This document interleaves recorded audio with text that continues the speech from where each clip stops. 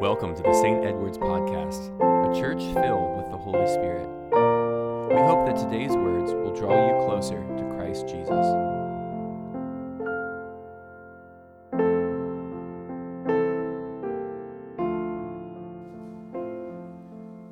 Over the next 3 weeks, our lectionary takes us through the last verses of the Bible, the last 2 chapters of the book of Revelation. And as we make our way toward the feast day of the Ascension of Jesus Christ, which is Thursday, May 30th, and Pentecost Sunday, which is June 9th, we are going to journey through the end of St. John's Revelation. The book of Revelation is oftentimes avoided because it seems hard to understand, and many people don't read it because it is cryptic, and the symbolism is confusing and strange to say the least. But I believe the book is one of the most important books of our time. Yes, it is hard to understand because it's not straightforward, but the themes and the main message are so in tune with our modern times. You see, the book was written to a church under persecution, struggling with the pressures of the world, harassed by a culture that demanded allegiance, besieged by an emperor who required obedience. The church was resisting, and it suffered grave consequences because of that. Around the globe, in today's world, the most persecuted religious groups suffering extreme persecution, including torture and death, are our Christian brothers and sisters. That is supported by articles from the Huffington Post, Fox News, and the BBC. And if you pay any attention to media, you know those are 3 very different media outlets. We would, in the United States, very rarely face this kind of persecution in our world, in our country. But we do wrestle with the pressures of the world.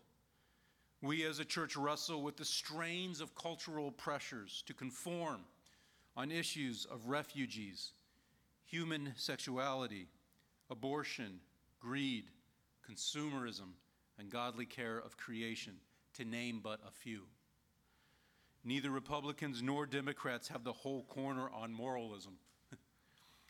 And so, with global persecution on Christians by other religions and secular governments, and the pressure of Western Enlightenment culture, the book of Revelation speaks to where we are at, with a major theme described in one word: hope.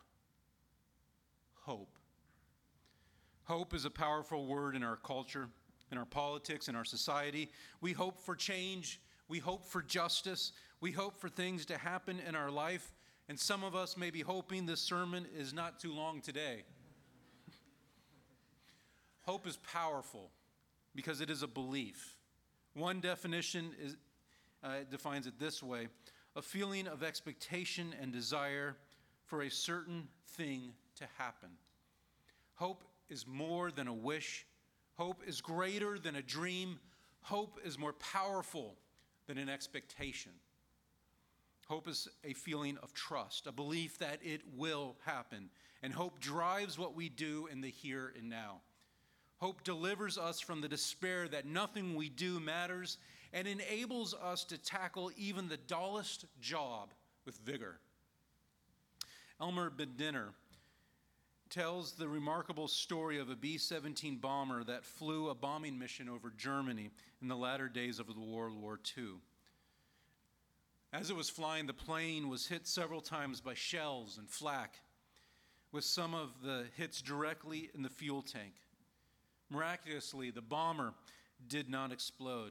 And when it landed, 11 unexploded 20-millimeter shells were taken out of the fuel tank. The shells were dismantled, and to the amazement of everyone, all were empty of explosives. Now, inside one of the shells was a note written in Czech. Translated, it read, "This is all we can do for you now." A member of the Czech underground working in a German munitions factory had admitted the explosives in at least 11 of the 20-millimeter shells on his assembly line. His hope of winning the war in the future drove him to make actions in the present. But also, that worker must have wondered often if the quiet work he was doing to subvert the Nazi war effort was going to make any difference whatsoever to the outcome of the war. And we often might have the same questions. Does my life really make a difference? Does my obedience to Christ Jesus as my Lord really impact the world for the kingdom of God? Is it all worth the struggle? Well, hope is what drives those desires to live in the Spirit of God, to walk in the Spirit, so that we are a witness to the good news of Jesus Christ. And the book of Revelation gives us hope. And in the last verses of the Bible, we find a beautiful vision of what the end is like. And it's really not what pop Christianity portrays.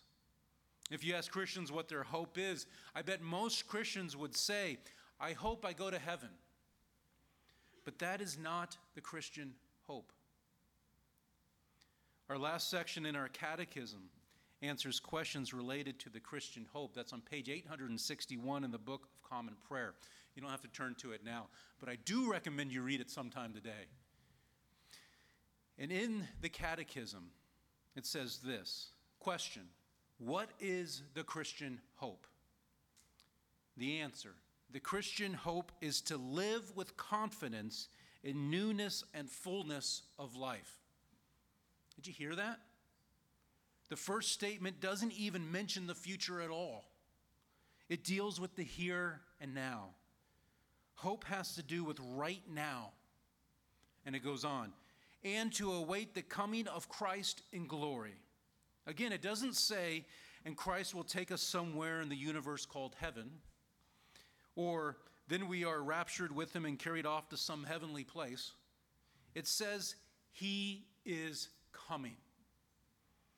And the last phrase says, awaiting the completion of God's purpose for the world. In other words, God's not abandoning his creation. He is renewing it.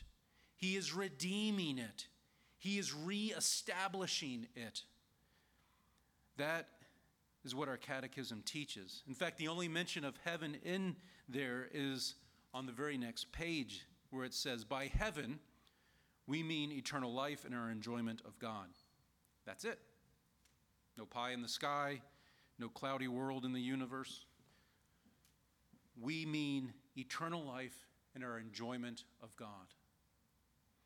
And that is what our second reading points toward as well. Our reading from Revelation 21, where St. John writes, and I saw the holy city, New Jerusalem, coming down out of heaven from God, prepared as a bride adorned for her husband.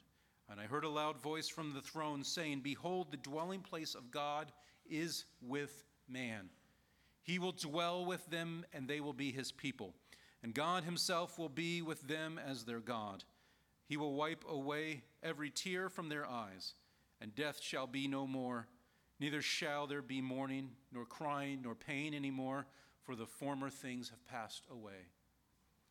This is good news.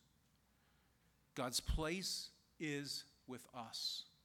He will completely fulfill his promise of, I will never leave you nor forsake you. And on that glorious day, when Christ Jesus returns, death shall be no more. Mourning shall be no more. Pain shall be no more. Because he who was and is seated on the throne said, behold, I am making all things new. Perhaps the greatest description of heaven is captured in the imagination of C.S. Lewis in the Chronicles of Narnia. In the final book of that 7-book series on Narnia, the book entitled The Last Battle, Lewis tells the story of the children's final adventure. The children die in an accident in the real world of London and end up in Narnia at the end of the ages when Narnia is ending. And when they get there, they see an image of a great barn where all the people of Narnia are entering. And it's a symbol of passing through death to the next life. And when the children enter, they recognize their surroundings. They notice It feels and looks like Narnia, just like we were just a minute ago. But something was different. The grass was green, yet somehow it was greener. The sky was blue, but somehow it was bluer. And in the book, Lord Diggory said, "The Narnia you were living in was not the real Narnia. That had a beginning and an end. It was only a shadow or a copy of the real Narnia, which has always been here and always will be here." C.S. Lewis goes on to write, "The new Narnia was a deeper country. Every rock and flower and blade of grass looked as if it just meant more." You see, what we live in, this world, is a shadowland of the authentic world that is coming. A new heaven and a new earth, where the very presence of sin and evil has been removed from the entire universe. God's creation as it was intended, without any curse of sin, without death and without pain. If you can begin to imagine that, the entire universe with no sin or evil in it, that is where we're headed. Christ Jesus is coming again to set the world at rights, and time will not stop him because he is not bound by time. He is the Alpha and the Omega, the beginning and the end. He is sovereign over the past, he is sovereign over the future, and he is sovereign over the present, and he is present right here and right now. He is with us by the power of the Holy Spirit. He is with us in our pain and our joy. He is with us in our sorrow and in our laughter. He sustains us by the power of the Holy Spirit with his hope, and that is why we proclaim the goodness of God to a world that so desperately needs hope, and not just a fleeting hope, but the hope of Jesus Christ.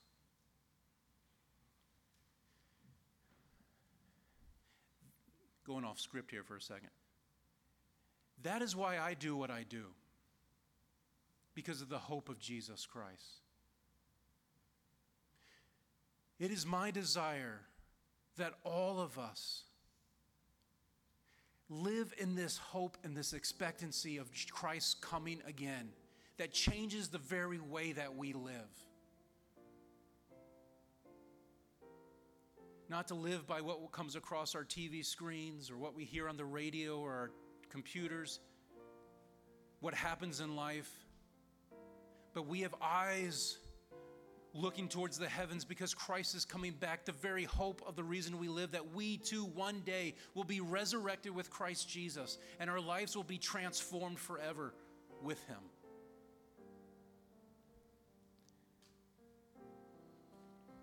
I finished the sermon about midnight last night. I'm talked to any of the staff at church. They know I'm not a morning person, so I'm up late. And I wrapped it up, and I couldn't get to sleep because I was so excited to preach this morning. Because if you know me, if you've spent any time with me, and we've talked about spiritual things, what drives me is the hope of Christ. Jesus is coming again. And we wait and we pray. And as the prophets in the Old Testament prayed, "How long, Lord?" we pray with them. And we pray with the apostles, "Come quickly, Jesus."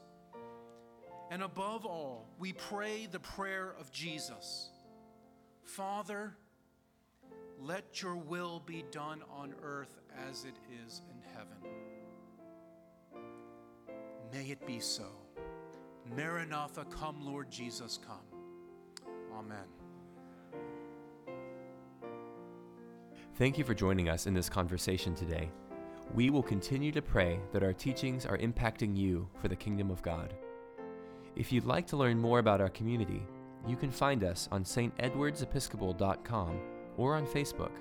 And of course, we'd love for you to visit us in beautiful Mount Dora. May God's grace fill you as you go in peace.